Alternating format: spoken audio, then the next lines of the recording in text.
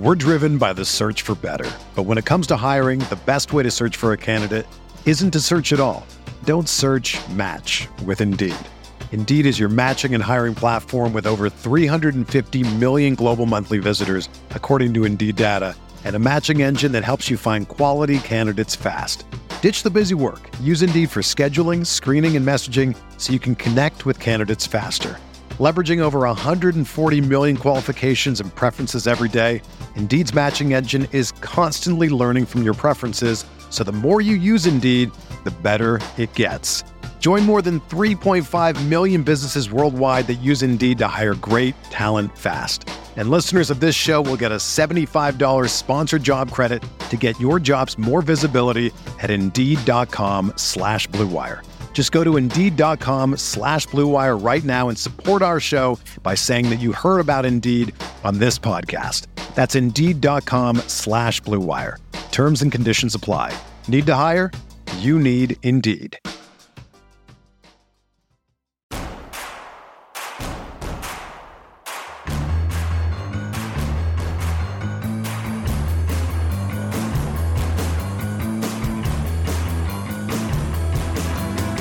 From your favorite source for Chicago White Sox talk, delivering news, interviews, analysis, and more.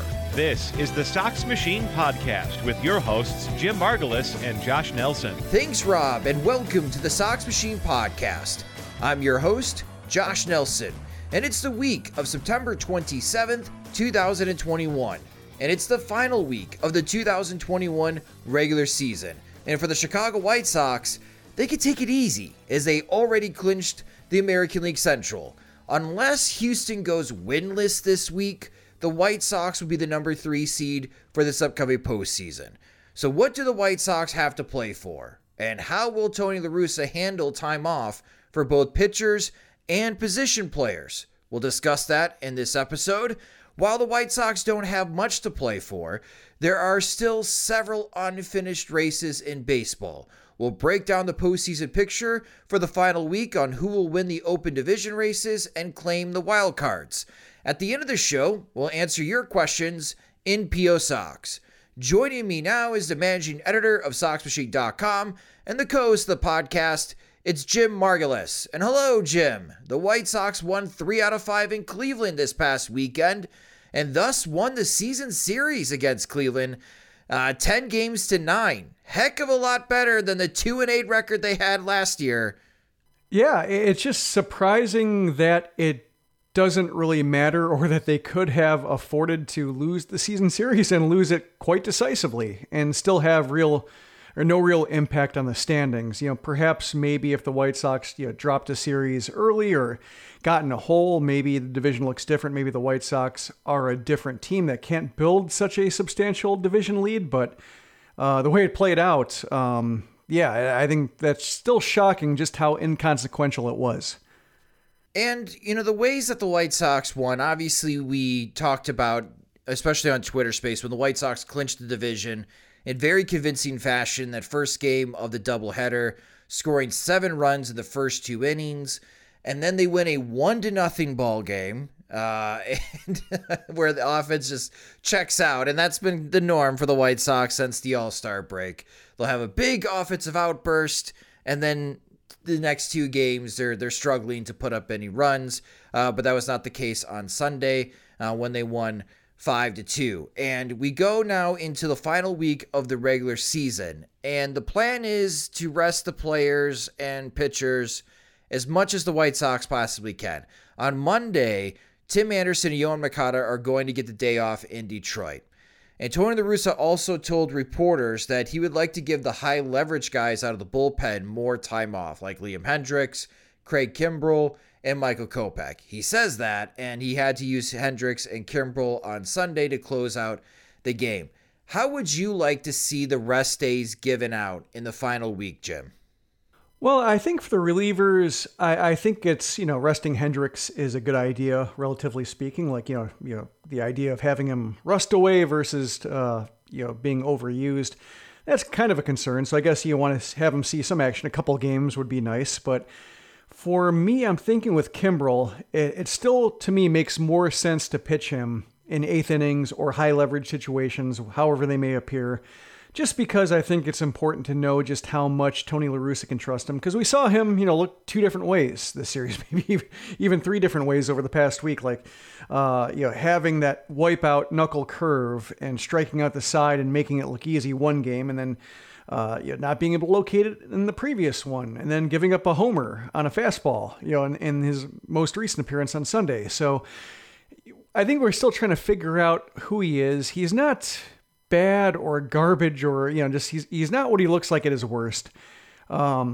He can be what he looks like at his best just based on what he done with the Cubs this year, but you also can't wait on him just to show up and assume he's going to establish that. So I think it's still important for him to get work, maybe not 3 days in a row or how Tony La Russa has used him before, because I think that's a recipe to basically put him in a position to fail. But I wouldn't mind seeing him pitch in 2 or 3 games this week just to try to better understand who he is before they start handing off appearances to him. Also, I think, Ryan Tepera, hopefully he's back and he gets a high leverage situation or two just to understand if Kimbrel still doesn't look right. And the White Sox are still trying to figure out who is the most trustworthy right-handed reliever after Liam Hendriks. Hopefully Tepera is that guy, and he looked like that guy before he cut his finger, so you hope that didn't really create any long-lasting effects. How would you use Kopech in this final week of the regular season? Because, and we're going to talk about Carlos Rodon in a moment here, I'm still unsure what Kopech's defined role is going to be in the postseason, Jim. Is he going to continue to be one of the first guys out of the bullpen where he's going to take on an inning? Or are the White Sox going to have to maybe have him around to take on 2 or 3 innings if he may have to open Game 4 of the divisional series? I think the plan still seems like he's going to be a 2 or 3 inning guy just because the way the postseason is managed now, pitchers generally don't get into too deep of a hole. So, let's say Dylan Cease starts and he has a Dylan Cease-like inning or maybe 2 innings. The random inning where he just starts pulling everything into the left-handed batter's box and gets into bad counts, and you're just hoping that team can't make him pay before he closes out the inning.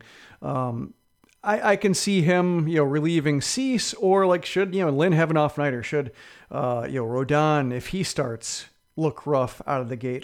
It seems like Kopech will come in, in that situation, innings 3 or 4 or something like that, maybe to spare a pitcher a third time through, and try to get a couple innings and keep the game close. I think that's going to be his role, which sounds like low leverage, but I think in the postseason, the idea of low leverage kind of goes away, and the garbage innings are either important in terms of keeping a team within striking distance, or, I think in a Reynaldo Lopez case, if he's around, he would be the guy to just kind of, if the White Sox are down 7-0 after 3 or 4, then I think Lopez comes in, and unless it's a situation where, it's an elimination game, then it's managed different. But, should it be in position where they don't want to burn out their, best relievers in a game that they can afford to lose, it's probably Lopez. But in any situation where the White Sox want to keep it within a 2 or 3 run deficit over the middle innings, I think Kopech would be the guy for that, and basically ride him as long as his stuff allows him to be ridden, because in that situation, you hope he wouldn't have to pitch in back-to-back days. Well, let's talk about the updated schedule for Carlos Rodon. Last we spoke for Sox Machine Live, we were talking about how important the Tuesday game against Cincinnati was going to be for Carlos Rodon, because the original plan was for him to make that start so the White Sox could evaluate his readiness for the postseason. Well, now he's not going to be starting on Tuesday, and he is tentative to start on Wednesday. Jim, I'm really curious now what the plan is for Carlos Rodon with the final week of the regular season for the White Sox to figure out if he's going to be ready to go for the divisional series. The whole thing kind of feels like Dabda to me, just trying to... Well, I think Rodon knocked out 2 of them in his post-game conference, denial and anger with his Zoom call, kind of cutting it off and saying, I think we're done here. Thank you. Because, La Russa was, maybe in the depression stage. I think he fast-forwarded to depression, and Rodon was still in denial and anger. Now I think, this kind of trying to figure out when he starts next is bargaining. So they're kind of on stage 3.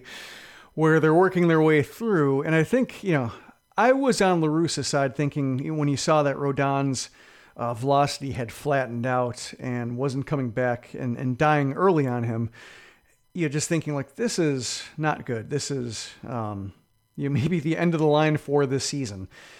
And Rodon wants to pitch. And so it seemed like Tuesday was like, that's surprising. Like that seems too soon. So to see Wednesday push back makes me think like, okay, that's on one hand more like it. On the other hand, it kind of feels like when your flight keeps getting delayed, like mechanical issues, and think like, I'm not going to make my connection, am I? That's kind of what it feels like for him making a postseason start now if his next outing gets pushed back any further. So I'm still on the skeptical side of things. I understand like the desire is there. I mean, Rodon has worked really hard for this. His first half was incredible. You definitely don't want to see a season end like this, especially when you also factor in his personal incentives for finishing the season on something resembling a high note to go into the off season with leverage and a chance to really just get the best deal for himself. So there are a lot of factors here that are all just frustrating and saddening and a bunch of things. So that's why I'm kind of inclined to think like both sides want to try to pull out all the stops, or at least most of them, to make it seem like there's a way of pulling it off. And nobody wants to close it off prematurely. But just when you look at all the signs, and now I think this postseason start is, this last week the season started in advance of the postseason. That's one another sign to take into account. It's really just, I think, adding up to be not great. Do you think Carlos Rodon needs to make one more appearance during this final week of the regular season before appearing in the postseason? To me, it does, just because of how uneven and different he's looked. Like the guy who pitched his last outing, and unless you have like a strict plan with him to only get one time through, and then see from there, like, in case, in the event that he's somehow throwing 98 again, then maybe you keep going, but really just plan for one time through, given that even when he has his lesser stuff, his fastball really doesn't get squared up until, pitch 60 something. Maybe it's a case where they can't afford to not have him pitch if he's, really not available. But I think for the White Sox, there is value in knowing just how much he has, especially since he's pitching against a team like, if he pitches against the Reds, he's not going to face them in the, he's not going to face them in the postseason. I'm thinking like the Rays and Astros are playing this week, and that's a case where they might not want to show the other opponent anything that they might want to lean on in October, because I might be giving something away. But right now, the White Sox aren't in a position to give something away to an opponent. I mean, they can watch video on him, but I think, there's plenty of video of him with this lesser fastball. So I think his stuff still has enough life to get away with it for a little bit. But I think unless they feel like they can glean some knowledge of how he looks in a bullpen or simulated game thing on the side, it still seems like there's value in him making at least one more appearance, even if it's on like a 3-inning plan, the way that they might use Lynn and Giolito for their last outing, knowing that they can go 6 now. Well, Dylan Cease is going to be making the regular season finale start on Sunday against the Detroit Tigers. A bit of an eye-opener, thinking that maybe it would be Dallas Keuchel, and that would be Keuchel's final appearance with the Chicago White Sox in 2021. But no, it's going to be Dylan Cease to try to keep him in rhythm and not have too many days off for his next start after the regular season, which would be in the divisional series, and that might be Game 3 of the divisional series, especially if there is still the unknown on the health status for Carlos Rodon. But Tony La Russa did tell the press that for Friday and Saturday, it is going to be some combination of Lance Lynn and Lucas Giolito, but he won't confirm which pitcher will be starting on which day. Whoever starts on Friday will be his Game 1 starter in the American League Divisional Series. So, Jim, let's play the game that everyone's been playing for a while now. Who would you give the ball for Game 1 of the American League Divisional Series between Lance Lynn and Lucas Giolito? I think I would give it to Giolito just based on, I guess his ability or the faith in him bouncing back to make a start on short rest the next time out. Okay. I definitely understand that reasoning. And I think Giolito against Houston, I don't know. I think Houston's got a really good book against Lance Lynn. I am one of those that definitely buys where a team can be extremely well prepared against a particular starting pitcher. And for XYZ reason, the Houston Astros are very prepared for what Lance Lynn is going to throw at them. And if there's one of these two pitchers I have more confidence that can keep Houston at bay, I think I'd side with Lucas Giolito over Lance Lynn. That's fair. I mean, they did see a lot of him, and when it comes to Lynn, in a pitcher with his arsenal where he throws mainly fastballs and, whether they go up, down, or slightly, glove side, that's the question. I think that's a case where maybe the unbalanced schedule or like the limited schedule, they played 60 games last year where they're divisional opponents between the Astros and Rangers. They just saw a lot of each other. Perhaps that's a case where that worked against Lynn in the way it wouldn't work against Giolito. So I can see that argument too, but just the way, kind of Lynn had to work out his back and said his knee was a bit of an issue, and how he hasn't looked particularly comfortable on the mound for a while. And whereas Giolito has looked fine, like he's basically looked like his old self. If anything, his changeup looked a little bit, unremarkable against Cleveland on Sunday, but his slider looked great. So I think as long as he has two functioning pitches where he wants them, I think the third pitch, whether it's a changeup on a day or slider on a day, I think is good enough for him to compete and compete well. So we would go with Giolito game on Friday and then Lynn on Saturday. So they would flip-flop because it was Lynn who pitched on Saturday and Cleveland knocked him around a bit. And Lucas Giolito was very good on Sunday against Cleveland. 6 scoreless innings and 100 pitches. I think so. Do you have both of them throw 100 pitches in their last start? No. I would take it easy. 3 to 4 innings. So 6. Oh, just that. Yeah, I would say depending on the workload. But I just don't think you want to go like nuts. Like say if Lynn throws a 30-pitch inning in there, I don't think you want him to go 100 necessarily. Like especially if the 30-pitch inning comes in the fourth. It's a case where you probably don't want to have him go out. There's just, I think, diminishing returns. So I think as long as they go kind of like I'm thinking the last start of spring training. Okay.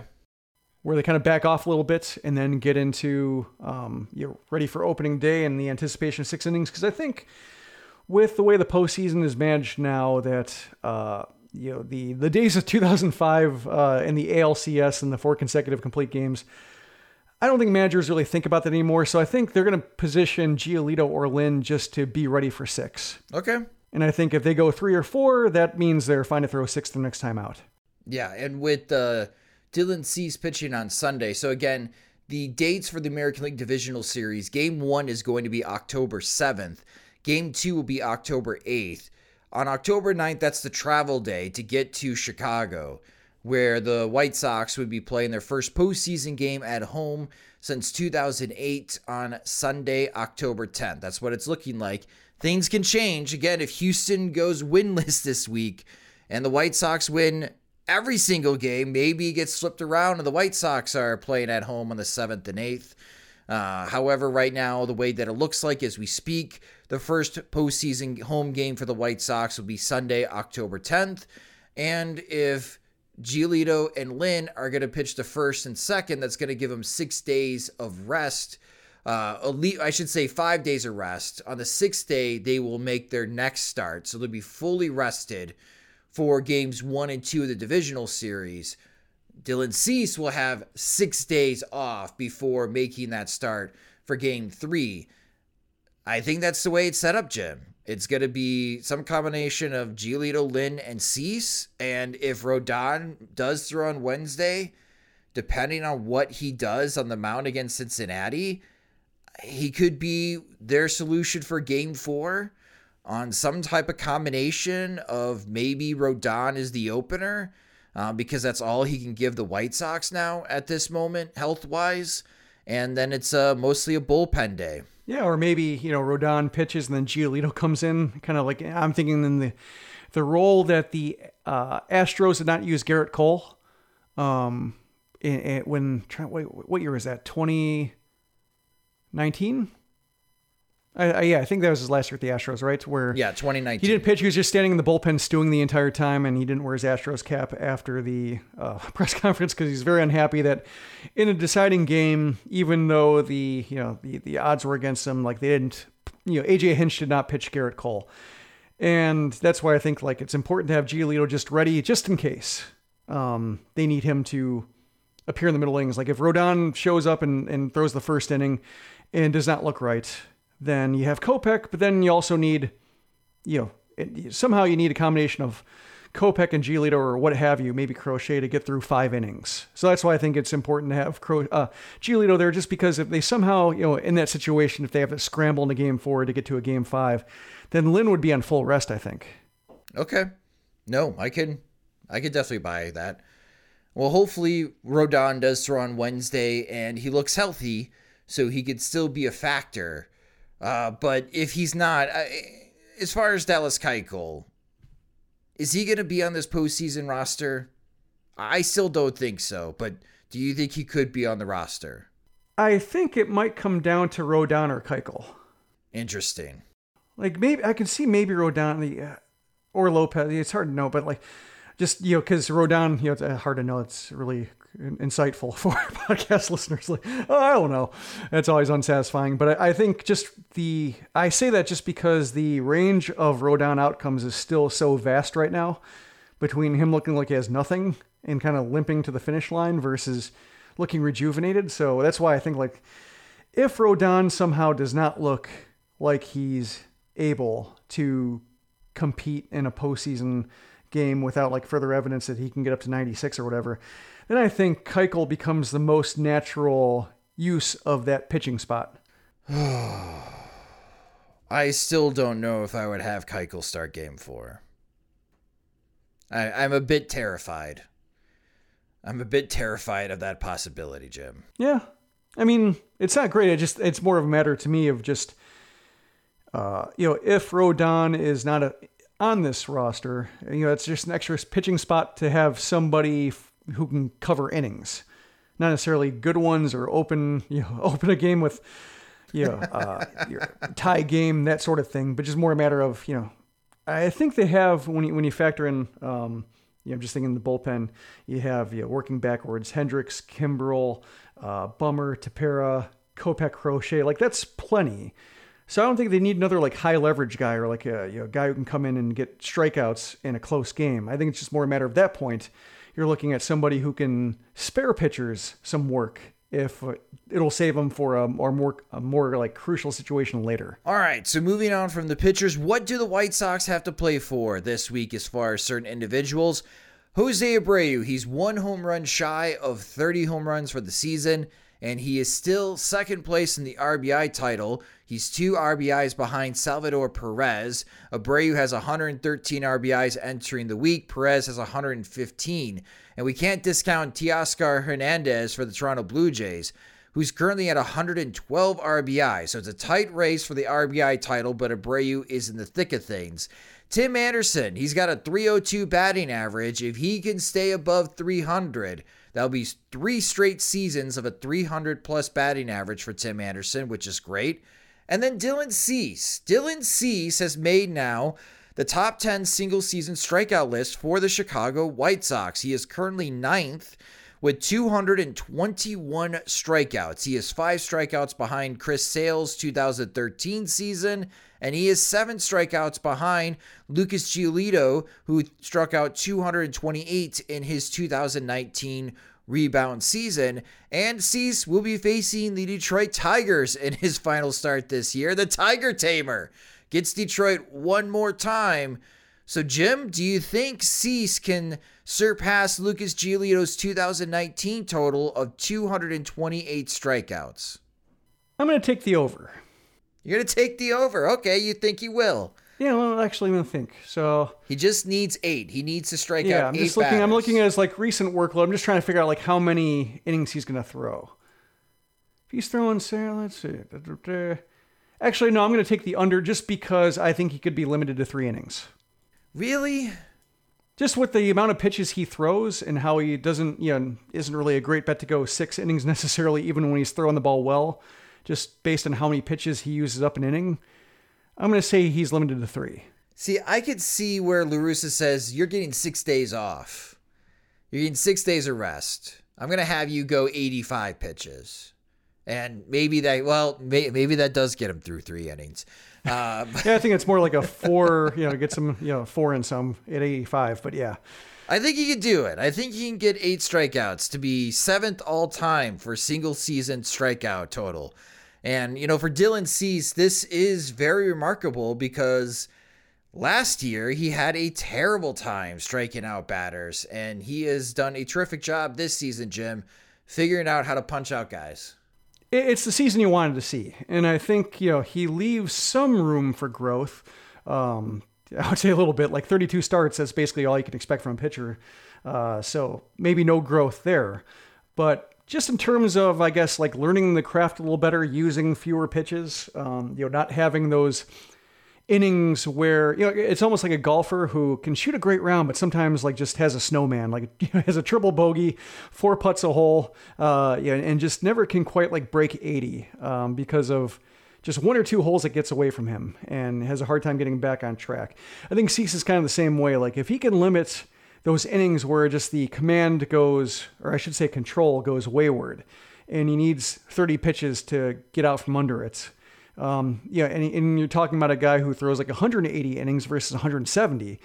That's, I think, the next step. But otherwise, that's really it. And if somehow this is like the best form of Cease, or the form of Cease that resembles his peak, and he more or less hangs around this level, that's pretty good. That is very good. Yeah. And the fact that he's now for sure in the top 10 single season strikeout totals, which is terrific. If you want to go down the list again, it's Chris Sale in 2015 where he had 274 strikeouts. Ed Walsh has the 2nd, 3rd, 4th, and 5th spots in the top 10 as he threw like 400 innings in seasons. Yeah. Yep. 400 topped out at 464. Yeah. Ed Walsh had a 269 strikeout season in 1908, 258 strikeouts in 1910, 255 in 1911, and 254 in 1912. The man was consistent. Chris Sale in 2016, his final season with the White Sox, struck out 233 batters. And then, of course, Lucas Giolito struck out 228 in 2019. Chris Sale in 2013 with 226, and 9th is Dylan Cease with 221 strikeouts, and I'm sure he will continue to climb up that list. Who knows? Maybe La Russa has Cease throw at least 100 pitches, and he challenges Chris Sale's 2016 total, and maybe gets up to 6th all time in a single season strikeout list for the Chicago White Sox. We are going to take a quick break, but after word from our sponsor. But coming up next, we look at the MLB postseason picture as the races are going to come down to the final day in the American and National Leagues.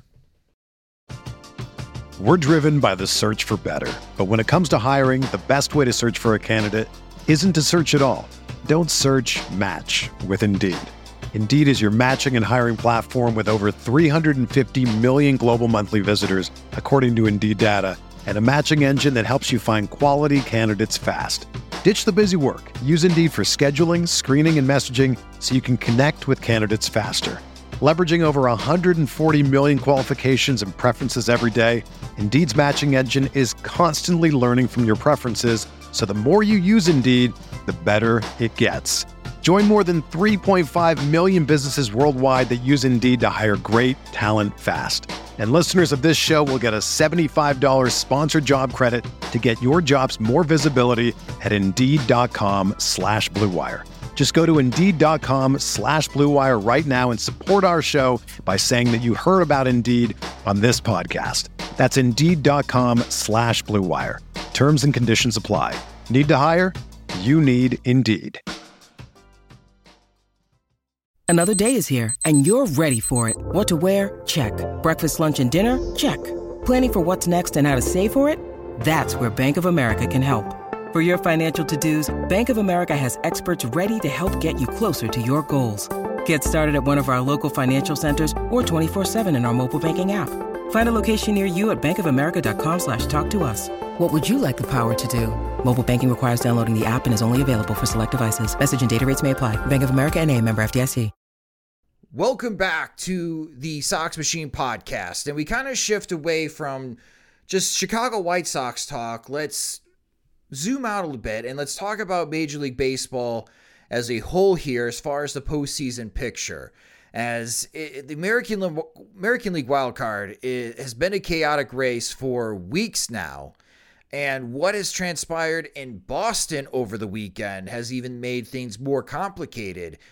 You know, it just seems like, Jim, a week ago, we were counting out the New York Yankees because after they got red hot after the Field of Dreams game, where they had a double-digit winning streak, they got ice cold. That wiped out all of the benefits they had of a very long winning streak. And here they are. They go to Boston, and they win that series against the Red Sox. And they're right back into the playoff picture ahead of the Toronto Blue Jays and the Seattle Mariners and the Oakland Athletics. And they're fighting Boston to see who will host that one-game wild card because the Tampa Bay Rays have already clinched the American League East. But boy, this final week for the New York Yankees schedule is tough. They have to head to Toronto Tuesday through Thursday. And then after that, they are going to St. Petersburg, Florida, for the final weekend series against the Tampa Bay Rays. All eyes are on the Yankees here, especially when it comes to baseball and the national media landscape. When you are looking at the Yankees specifically, do you think they find a way to survive this race and get into that one-game wildcard playoff? I still don't. I think I had to be logically consistent here, not kind of flip-flop from week to week. But I think with the Yankees, I'm still inclined to think, just based on how they played the whole season, they're a little bit wired to disappoint. And when they face, as you mentioned, the Blue Jays and Rays down the stretch, that would seem to be, just based on the way they played the entire season, the stretch where they don't deliver and the stretch where they haven't delivered. And maybe that's a case of regressing to the mean positively, and they'll look the way everybody thought they'd look when they were more or less division favorites. And you're finally seeing the quality of the team pull through the way we've seen like the Cardinals turn into the team we thought they'd be at the very end. I suppose it's possible, but I think like the Blue Jays a little bit more. So that's why I think that I'll give them the nod. I think, to me, even though Toronto will be one game out by the conclusion of this Yankees-Red Sox game, I'm still inclined to like them more than either the Red Sox or Yankees. And I guess the question is whether you trust the Red Sox as much. And I think they played a little bit better over the course of the season. They've been uneven as well, but when you look at run differential, the potency of their offense, they've been more reliable in terms of scoring runs, whereas the Yankees are finally starting to separate themselves from the Tigers offensively. So maybe it's a case where they are, finally looking like the team that they were supposed to be. But I'm still going to say, I was when we talked about that last week, and I was looking at the Yankees, I still look at them, that kind of like a 2-week prediction. And so if I'm going to be consistent with that, I think I'll still have them on the outside looking in.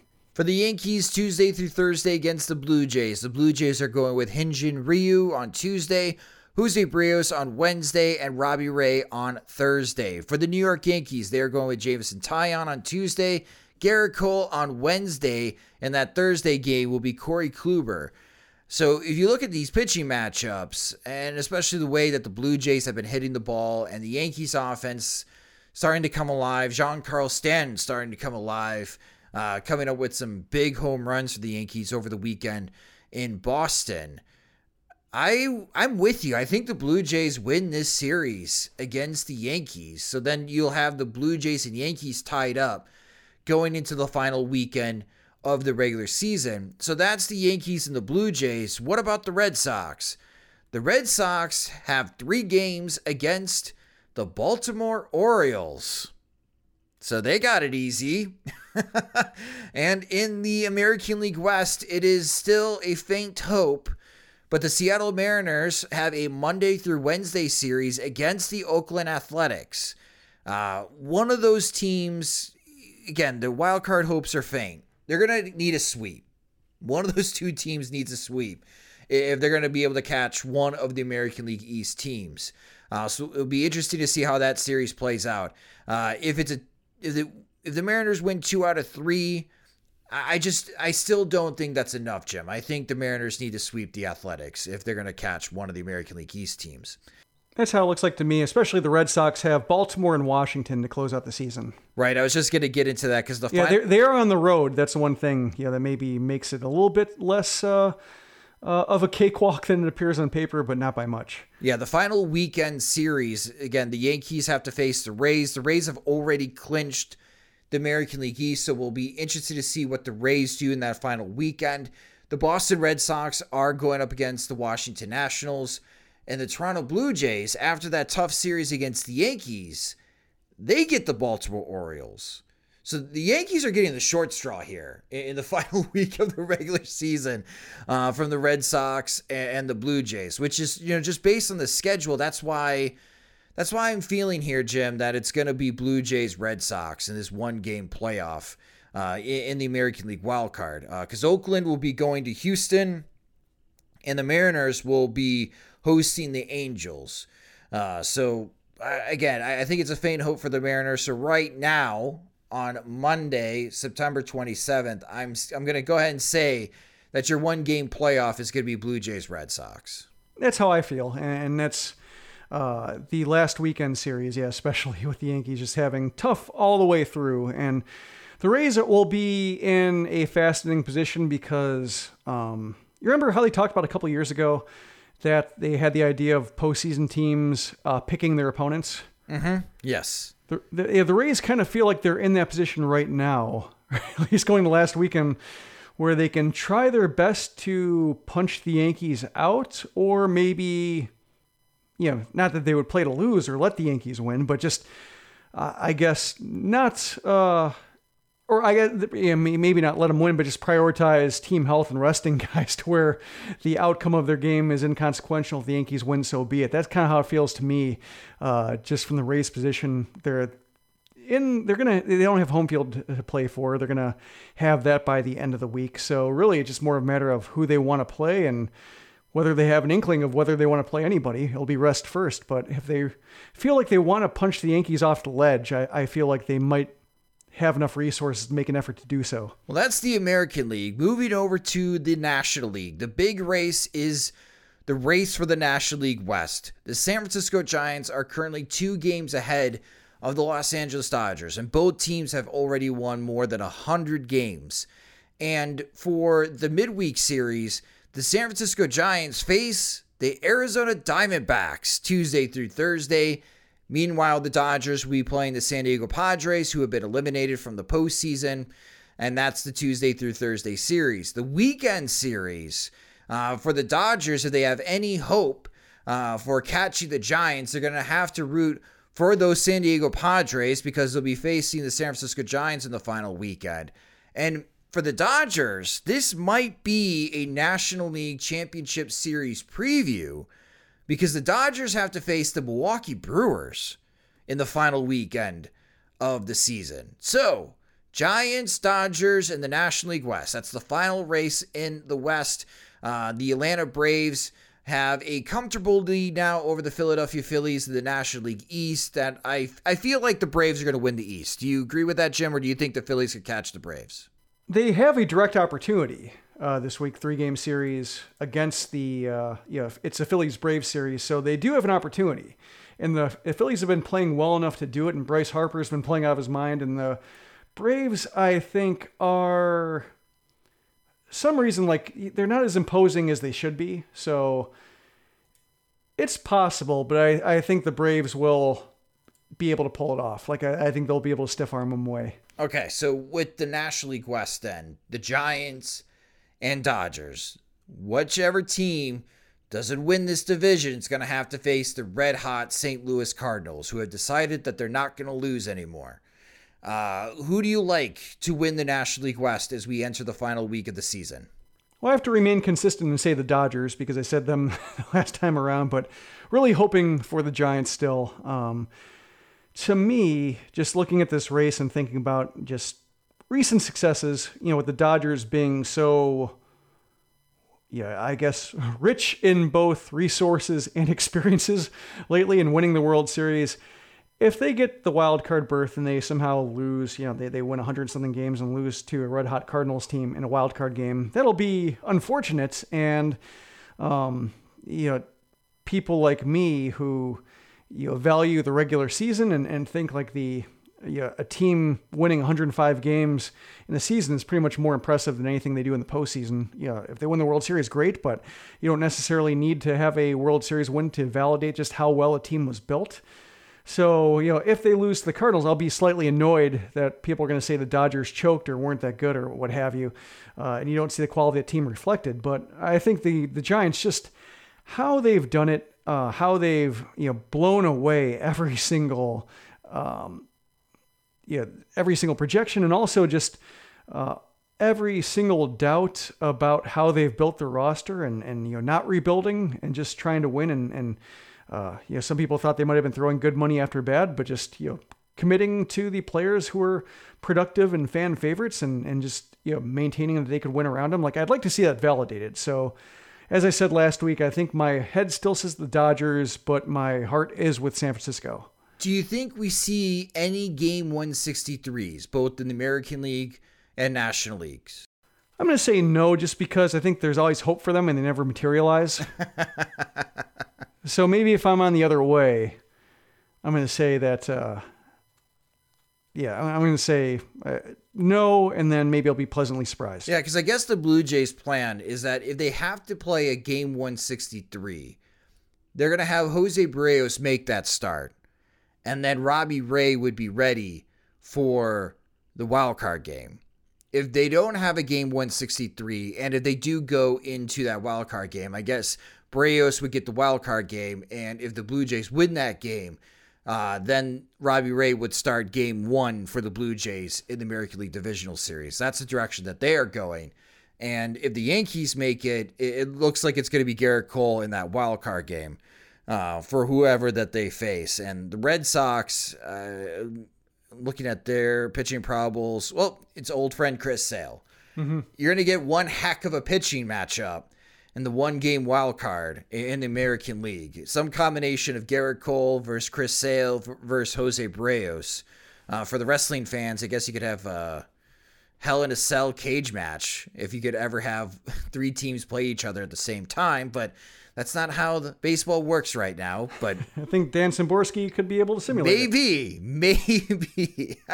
But I love Game 163s. I just don't see it happening. I do think the Giants are going to outlast the Dodgers, and that would really set up a fascinating National League wild card with St. Louis heading to Los Angeles for a one-game playoff against the Dodgers. I think that would be great theater. We're going to get some really good wild card games this year, folks, in both the American and National Leagues. And it's great that the White Sox are going to continue to be participating in the postseason and be part of this great theater as we enter the next stage of the Major League Baseball season. Coming up next, we preview the next series for the Chicago White Sox as they finally come home after a quick stop in Detroit to face the Cincinnati Reds.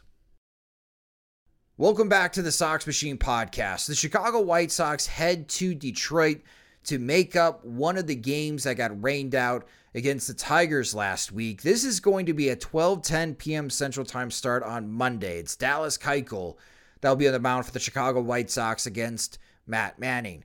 After that game, the White Sox hop back on the charter flight and head home, finally after a very lengthy road trip that saw them go to Arlington, Texas, Detroit, Cleveland, and back to Detroit.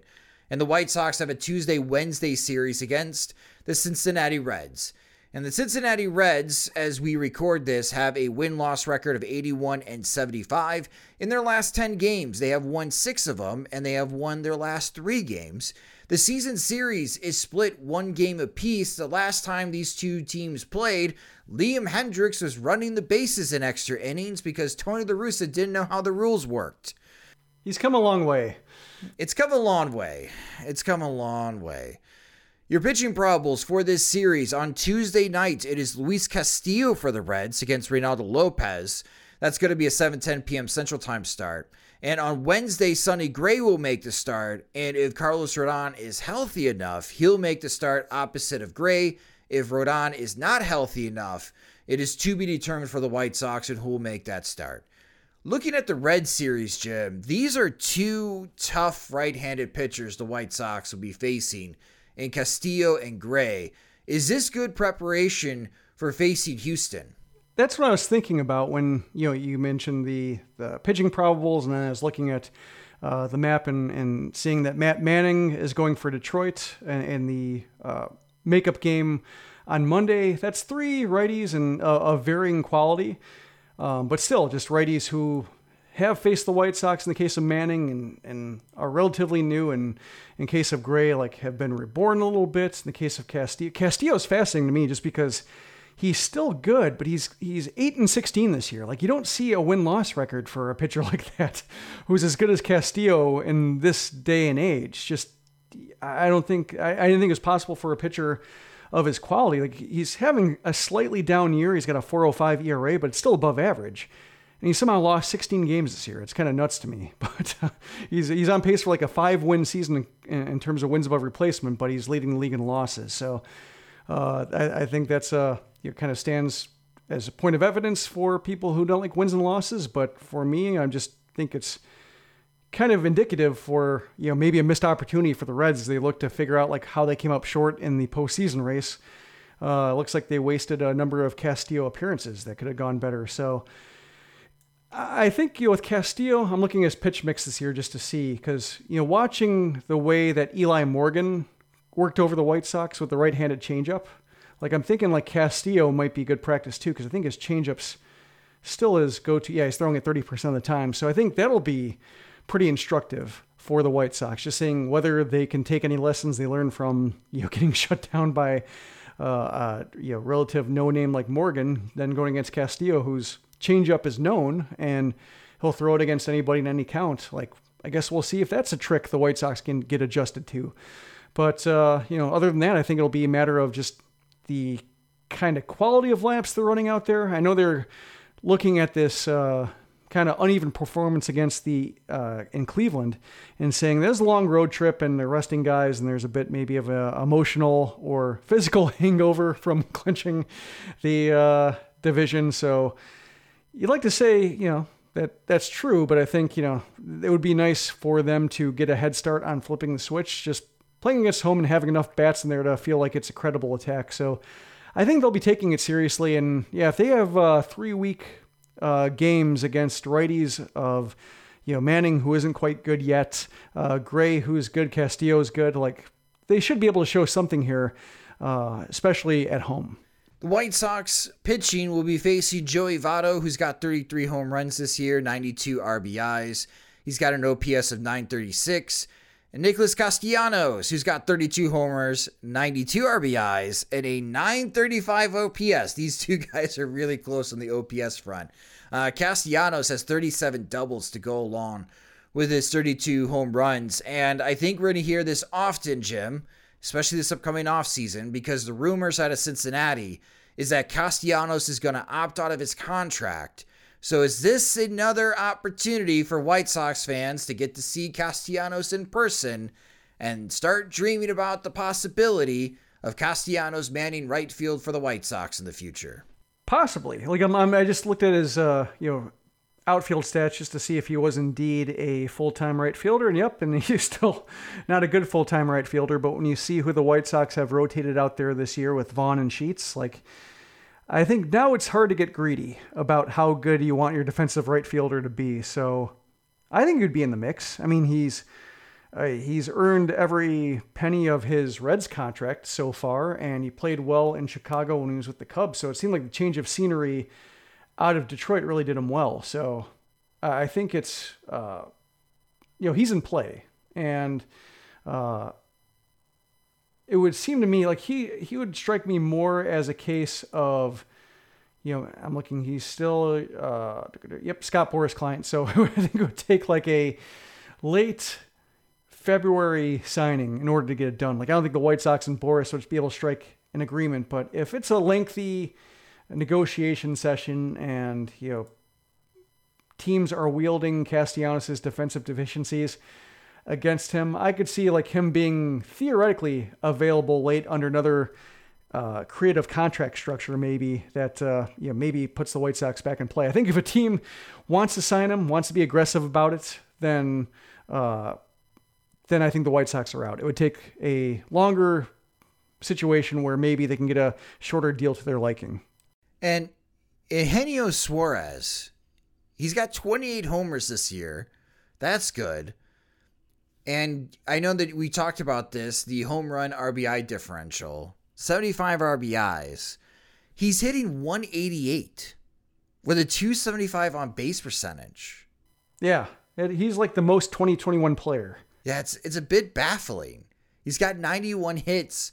48 of them have gone for extra base hits. Oh, man. 403 slugging. I mean, it's really eye-opening. Because at first I look at the OPS and be like, wow, Suarez has a sub-700 OPS. But he's got 28 homers. Lots of home runs this year from the Reds. the ISO is fine. The ISO is fine. Oh, and Jesse Winker, he's got 24 homers this year, and he's had a very good offensive season for the Reds. And Jonathan India has 20 home runs this year. He's in contention to win National League Rookie of the Year. The Reds can hit. So if the White Sox, in the state that they're currently at right now, going through as far as the motions of the final week of the regular season, focusing on, as La Russa has mentioned, trying to keep the edge, continue to be competitive, but also be mindful that if you are sore, let the staff know so you can get your days off, because it's more important that everybody is well rested and ready to go for the American League Divisional Series. It's just really interesting to me because the Reds, they've got some, you could look at their roster and yeah, they're 81 and 75. Unfortunately for them, this is not good enough. I wonder what the future holds for them in 2022 and beyond, because there's a part of me, Jim, that wonders if this was the last chance for the Reds to make the postseason before they have to make some difficult roster decisions, or some of their core players are going to be making the difficult roster decisions for them. Well, there's change underfoot. They gutted, I think, their player development department, or at least most of them. I know that Kyle Bodie and the Driveline faction of their player development staff was their contracts were not renewed. So there is change afoot in their organization, but it's right now at the lower levels. But I don't know if that means like a greater overhauls in store. But there are indicators that they're not happy with the status quo. I'm just looking at what they're drawing at home, like just to see if there's any. Their attendance has been kind of lackluster. I thought maybe if they're drawing particularly well, that maybe it'd be a case for them to argue. They've been drawn okay, but not great. So I think probably factor in like probably a not great TV deal, and I can see them wanting to maybe take a step back. What does that look like? Would they trade a Luis Castillo or a Sonny Gray? Yeah. Are we looking at a situation like we've seen with Cleveland in the past couple of years? Could be. That was the talk of a couple of years ago, and I would say like the last two seasons, because the Reds, I think, have always bucked the trend of avoiding rebuilding and ignored the odds of the division or their projected standings and gone for it, which I think is admirable.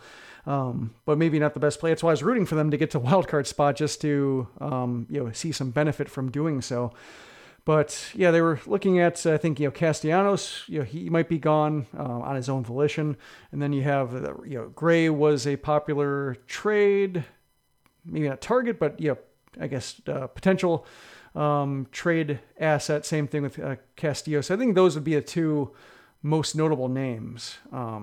It's hard to imagine Votto going anywhere. Suarez had the weird year. He might have been tradable previously, but when you're batting 188, what do you do with that? So yeah, they're kind of caught in between, but I think, maybe with a couple of good trades to where maybe they just do like a quick retrenching rather than like a rebuild, they might be able to get back within a couple of years. Well, we will be recapping this series on Thursday, September 30th.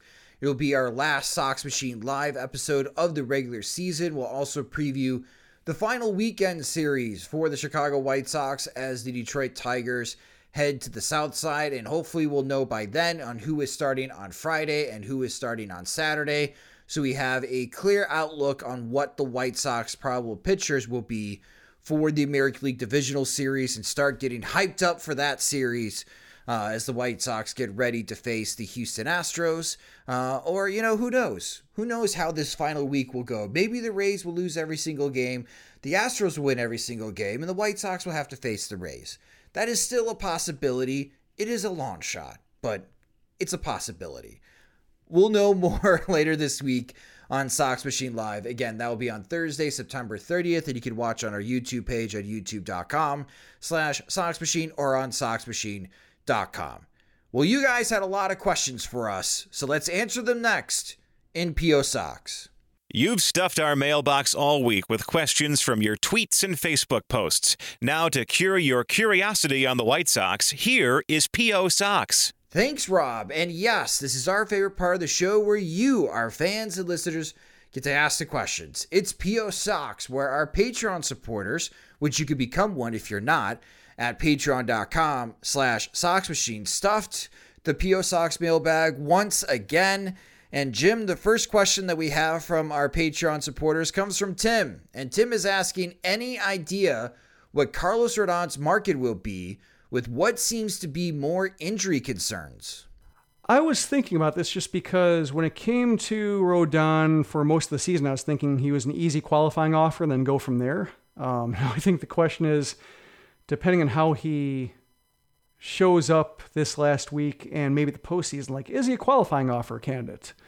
I think that's going to be a question worth a larger post. But I think if it comes to his market, I think he would accept a qualifying offer. I'm thinking the Kevin Gausman situation, easy accept for that. But another guy who accepted the qualifying offer in the past was Brett Anderson, and that's kind of who I'm thinking Rodon is now.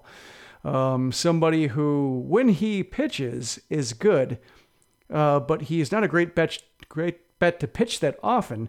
And looking at Anderson's history, let me load it up here real quick, just because I looked up what he earned, because he's worked on so many one-year contracts that it's hard to know the peak value of his earnings. But he broke in at age 21, threw 175 innings, threw 112 innings as a 22-year-old in 2010, and then didn't throw 100 innings until 2015. So 4 seasons went in between him throwing 100 innings.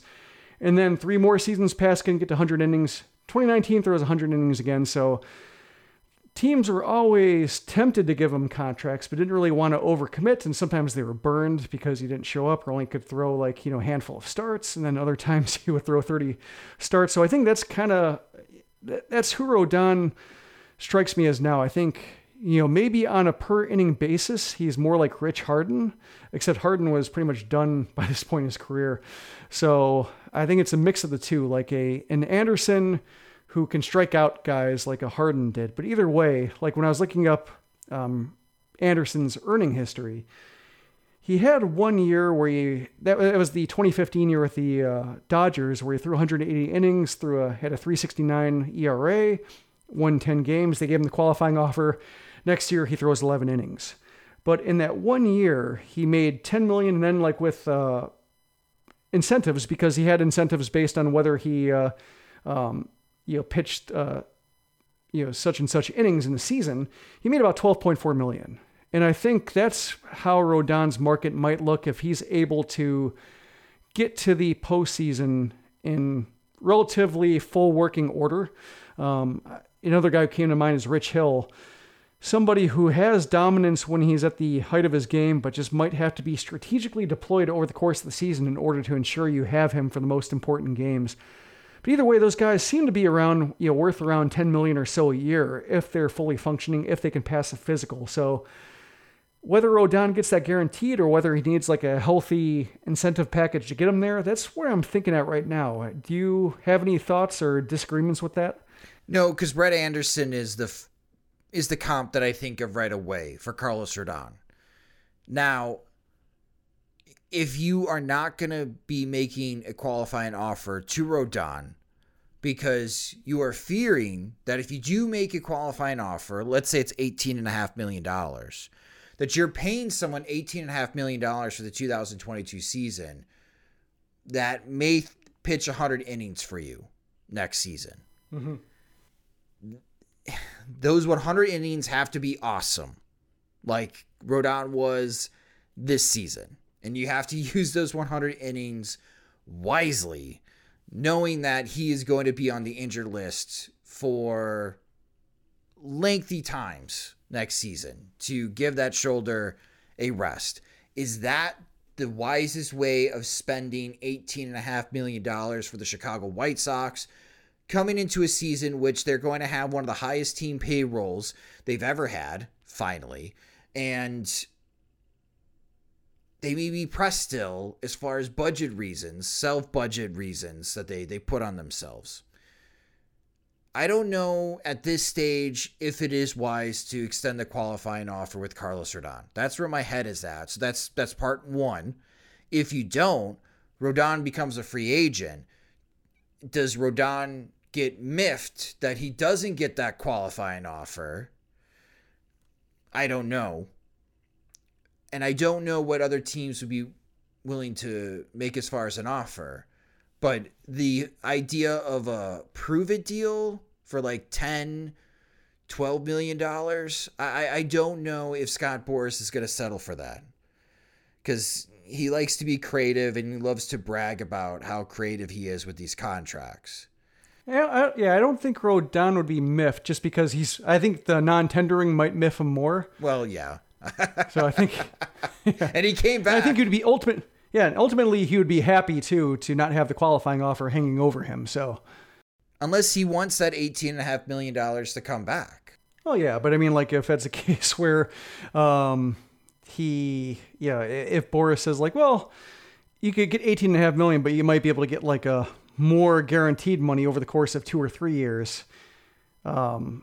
And given his health issues, like no team's going to offer him that kind of AAV or come close to it, then I think reality might be pretty clear for him that a healthy 2-year deal or like really healthy incentives might be the way to go, or might just be what he has to do because that money's not out there for him in that kind of average annual value. So what, like a 2-year $20 million or 2-year $25 million contract for Carlos Rodon? Yeah, I'm thinking with, with Boras, he tends to like shorter deal. Like, I don't know if he likes 2-year deals so much. He seems to like 1-year deals with player options or, just something that allows the player to have some leverage to capitalize on a big year. Like I for some reason, I have instances in my head of him just rejecting 2-year deals and being like, go big or go home when it comes to contract length. But we've seen him before. Like I'm thinking with Joe Crede when he's dealing with the back issues that, he's been fine to, he sometimes can acknowledge like physical limitations and will take sure money if it's there for players who are banged up and have a history of, extensive history of having injuries that cost them big chunks of the season. So he's one player who might be able to be convinced to take a 2-year deal just because it might be the best way for him to get just one big chunk of money in the event that he has like another significant injury that costs him a big part of the season. So yeah, there are a lot of ways he can go. He seems like somebody who is a luxury for a team like the Dodgers. Like we don't care how many innings you pitch, just because we'll just be happy to have you. We like insane depth. You're part of that insane depth. and we can pay you $10 million a year to be insane depth. Okay. Yeah, I could see that. It's really going to be about who gives Rodon the most years, I think. We'll be signing Carlos Rodon after this season. Yeah, I just think with the White Sox, looking at Brett Anderson's history and seeing that he got, I think it was $15 million for the qualifying offer that year to throw 11 innings. I think that's something the White Sox can't quite afford. No, I agree. I think they'll have to go elsewhere if they want to bolster the starting rotation. Yeah, and it seems like just this last week should tell us a lot. But I think if he comes out throwing like low 90s again, I wonder if the White Sox will just cash in their winnings for the season and just say this was just one of the greater one-year contracts we've ever signed, and it's been great. Things have changed a lot since the All-Star break, Jim. Yes. A lot. Which is unfortunate. It sucks. Yeah, it does suck. Everybody liked happy, hard-throwing Carlos Rodon at the height of his powers. At least we got a chance to see it. Yeah. Better with the White Sox than some other uniform. That would have been really aggravating. Even if, he does somehow, say if he has a really unimpressive showing this last week, doesn't really factor in the postseason, signs elsewhere, and then rediscovers his form, I don't think it'll be nearly as bad as if the White Sox let him go and he showed up with some other team having the 2021 that he did. Yeah, I don't want to be at risk of sounding too dour on this podcast. But Tim, I don't know exactly what teams would be in the running. I like Jim's idea of the Los Angeles Dodgers going after someone like Carlos Rodon because they like to make those risky signings, and $10-15 million is nothing to the Dodgers, where it's a lot of money to the White Sox. But yeah, it'll be interesting to see what happens to Rodon's market after this season. Thank you so much for your question, Tim. Next question comes from Mohammed, and Mohammed is asking, what are the White Sox options for Micker Adolfo next season? Well, there are basically three options, unless, say, he gets hurt, which is not always, or always a very real possibility with Adolfo. But basically the three routes are they can try to roster him by opening day. He'll be out of options next spring, so they can go the entire spring training, see what he looks like, see if he gets through it healthy. And if he doesn't, or if he gets through healthy in full working order and they feel like there's no way they can sneak him through waivers, and for whatever reason, if right field is still open to somebody with the skills, they can, roster him and say okay, we'll take our chances. We'll see how ready you are. If you have a 40% strikeout rate in the first month, we'll hope that maybe the guy we signed originally played right field will be back and we can try to outright him through waivers. He would have to be removed from the 40-man roster in order to get him back down to Charlotte. But if he looks like that's not ready for the majors, perhaps no other team will claim him and put him on the roster at the time. So that's one course. The other option is to try to sneak him through waivers during spring training. Say if he has that really awful spring where he's just swinging, flailing at sliders out of the zone, missing by a foot. And White Sox say we can't carry him. We weren't planning on carrying him anyway, but he looks so rough right now that we're not going to trade him for anything meaningful. So let's just see if we can maybe leverage this poor showing in spring training to try to get him through waivers and hope that no team will place him on their active roster. That's another option. Probably won't work given just how many teams are rebuilding and could use a player like him. Just can use the sheer amount of options of anybody who is capable of a breakout at this point to take at bats.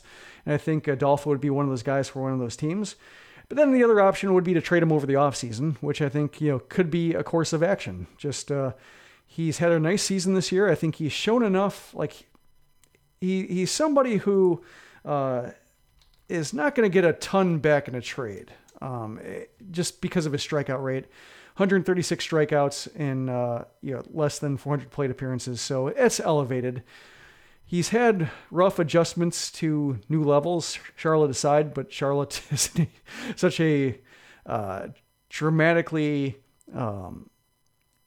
severe hitter environment that it's hard to take those numbers at face value. But let's say any team projecting to pick him up would factor in like a lengthy adjustment process or some early swing and miss issues that might take a couple months of reps to resolve. Like, he's not going to get a whole bunch in trade, but maybe you can do a change of scenery deal, a need for a need deal, out of option swap, where one team can just reorganize the issues it has, and both are happy with, one team has an outfielder, a need for outfield depth, and Adolfo fits that, and maybe like the White Sox get a backup catcher or something like that who's out of options, and they get that guy. Like, that's a possibility. Or they just try to trade him for like an A-ball lottery ticket. But that right now seems maybe the most likely course of action to me, just because the White Sox don't have a whole lot of other and they have some trade assets, but not a whole bunch.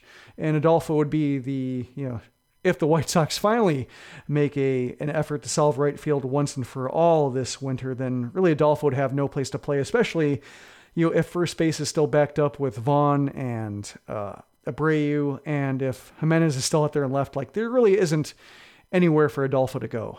Well, Mohammed, thank you so much for your question. Our next question comes from Mark Hope, and Mark wrote to us, will the White Sox offense be able to flip the switch against Houston, considering the White Sox lead the American League in ground ball rate, and the Houston Astros pitching staff are second in the American League in inducing ground balls? Yeah, it's it's one thing with the White Sox and the way the White Sox struggle is that it looks like they're lifeless, or looks like they're not in it, or overmatched when they hit just ground balls to the left side over and over and over again. And, people say it's a bad game plan. What's Frank Menachino doing? They've lost their edge. Tony La Russa isn't playing guys enough. And really, you do run the risk of just having the wrong pitching staff for the lineup over the case of a short series. So that is a risk. The one thing, looking at the Astros numbers and their uneven performance this month, in some bad news, they've allowed just 20 homers in 215 innings this month. In some good news, they lead the American League in walks. They've walked a ton of batters this year. So there will be traffic. Unfortunately for the White Sox, sometimes that means double plays, or the White Sox have a tendency to snuff that out. But I think the Astros will be lending a hand. In some other good news, the Sox have just allowed 19 homers in September. Like, they've been equally stingy with the long ball. So, as we've talked about many times, the White Sox success will be probably predicated on, whether they're able to hit enough homers, or at least high leverage homers, to make the difference. Because I think, building innings carefully will be hard to come by. And, they're going to have to, we saw that with the Eli Morgan game, where they did have a couple deep drives that just died in the warning track. And I think when he had the discussion where I felt like the White Sox were a little bit dependent on the cheap homer, they immediately proved that wrong with the clinching game. But then the game against Eli Morgan, where a couple drives to the right and left center gaps just fell short, and that was their best chance of getting in the game. That's kind of what I was talking about. So I think some of these games could come down to a matter of like 5 feet, and whether they can get that extra 5 feet to carry over the fence. That might be enough that does it, just because, like Mark alluded to with his question, just there is the recipe for a lot of double plays, and I don't think you can count on just having the right sequences, especially with the way the Astros play defense and the way they know how to game plan. Like, that's going to be tough. So I think that, the homers are going to play a big part, which is kind of bad news, except, if you're looking at a place where the White Sox might be able to thrive outside of home field advantage, it's possible Minute Maid Field is that park, just because there is the short porch and left. There are some cheap homers down the line and right, so perhaps they can make use of that. Yeah, what Mark proposes is like the number one talking point when previewing a White Sox-Astros postseason series. The number two talking point is, can the White Sox get Michael Brantley out? Like, those are the two things. Mark brings up number one, that's always on my mind. Mm-hmm. Number two, Michael Brantley just tormented the White Sox this season. Yeah, and I think I'm looking at Kyle Tucker. Like, I'm surprised how good he is. especially since it seemed like for a while that maybe the Astros should have traded him for the rough start he got off to early in his career. But yeah, now he looks like a fully formed hitter, and I'm just looking at his splits just to get an idea of whether the White Sox saw this guy. As in, okay. Not quite. Yeah, like he was good in the first half, but he's been great in the second half. He's got 1,037 OPS. Yeah, the Astros 1-6 is just as deep and strong as the White Sox 1-6. Yeah. So when it comes to like the White Sox not having Jimenez and Robert, like that's true, but the White Sox didn't also see this version of Kyle Tucker. So or it'll be tough. Talking about and in the last week of the season, like we're talking about just guys who need to get on track and make use of that. I think Jimenez is one of those guys. Yes. Yeah, it'd be nice to get him back in rhythm. He did have a nice 2 RBI single on Sunday against Cleveland, so more of that. Hopefully he gets going and he gets a little bit more comfortable, because you can pitch him on the outside corner. We spoke about this for a while now, and it's still true. You can still attack him on the outside corner, and Houston is going to do that against Eloy in the postseason. So he better be ready, because if he doesn't like hitting the pitches in the outside corner right now, that's all he's going to see against the Houston Astros in the postseason. Yeah, Kyle Tucker this year against the White Sox, 3 games, 3 for 11, all singles, no walks, 3 strikeouts. So they haven't seen this Kyle Tucker. Yeah. Mark, thank you so much for your question. Our next set of questions are from our Patreon supporters only. These are your bonus P.O. Sox questions. The first question or topic that you would like us to tackle in a future episode of the Sox Machine podcast, the best way of doing so is becoming a Patreon supporter at patreon.com/SoxMachine. However, the podcast schedule is going to start changing. So we have next week's podcast as far as on Monday to recap the final regular season series between the White Sox and the Tigers and start getting prepped. We'll talk about the wild card games for both the American and National Leagues, and then do some heavy previewing between the White Sox and, again, we're assuming the Houston Astros for the American League Divisional Series. And then we're going to go to pretty much an almost every single game podcast format.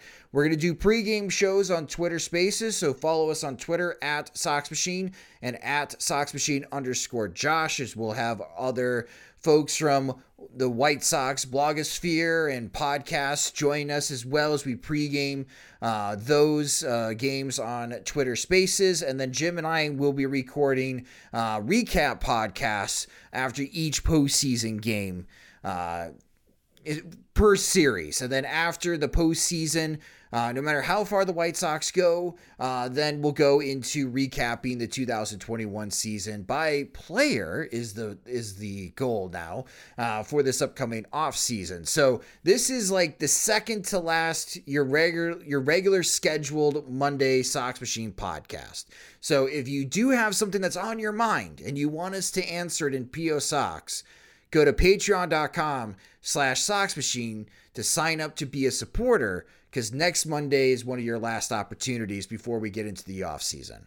And Jim, did you have any call outs as far as any of our Patreon supporters? Sure do. In our weeks-long tradition, our storied weeks-long tradition of giving shout-outs to recent supporters, I'd like to thank Shane Houlihan and Steve Tamori, who just signed up in the past weeks or so, and just want to give them a shout-out. And then to go still working through our first day supporters, thank you to, we just heard his name in the bonus content on P.O. Sox, Paul Riker and Matthew Cowie, both day one supporters. Thank you so much for your support.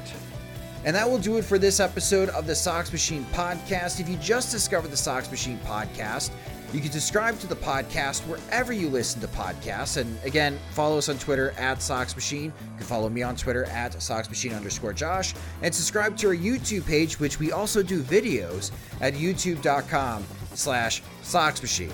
The Sox Machine podcast is a production of SoxMachine.com, part of the Blue Wire Podcast Network, and your home for all things Chicago White Sox baseball.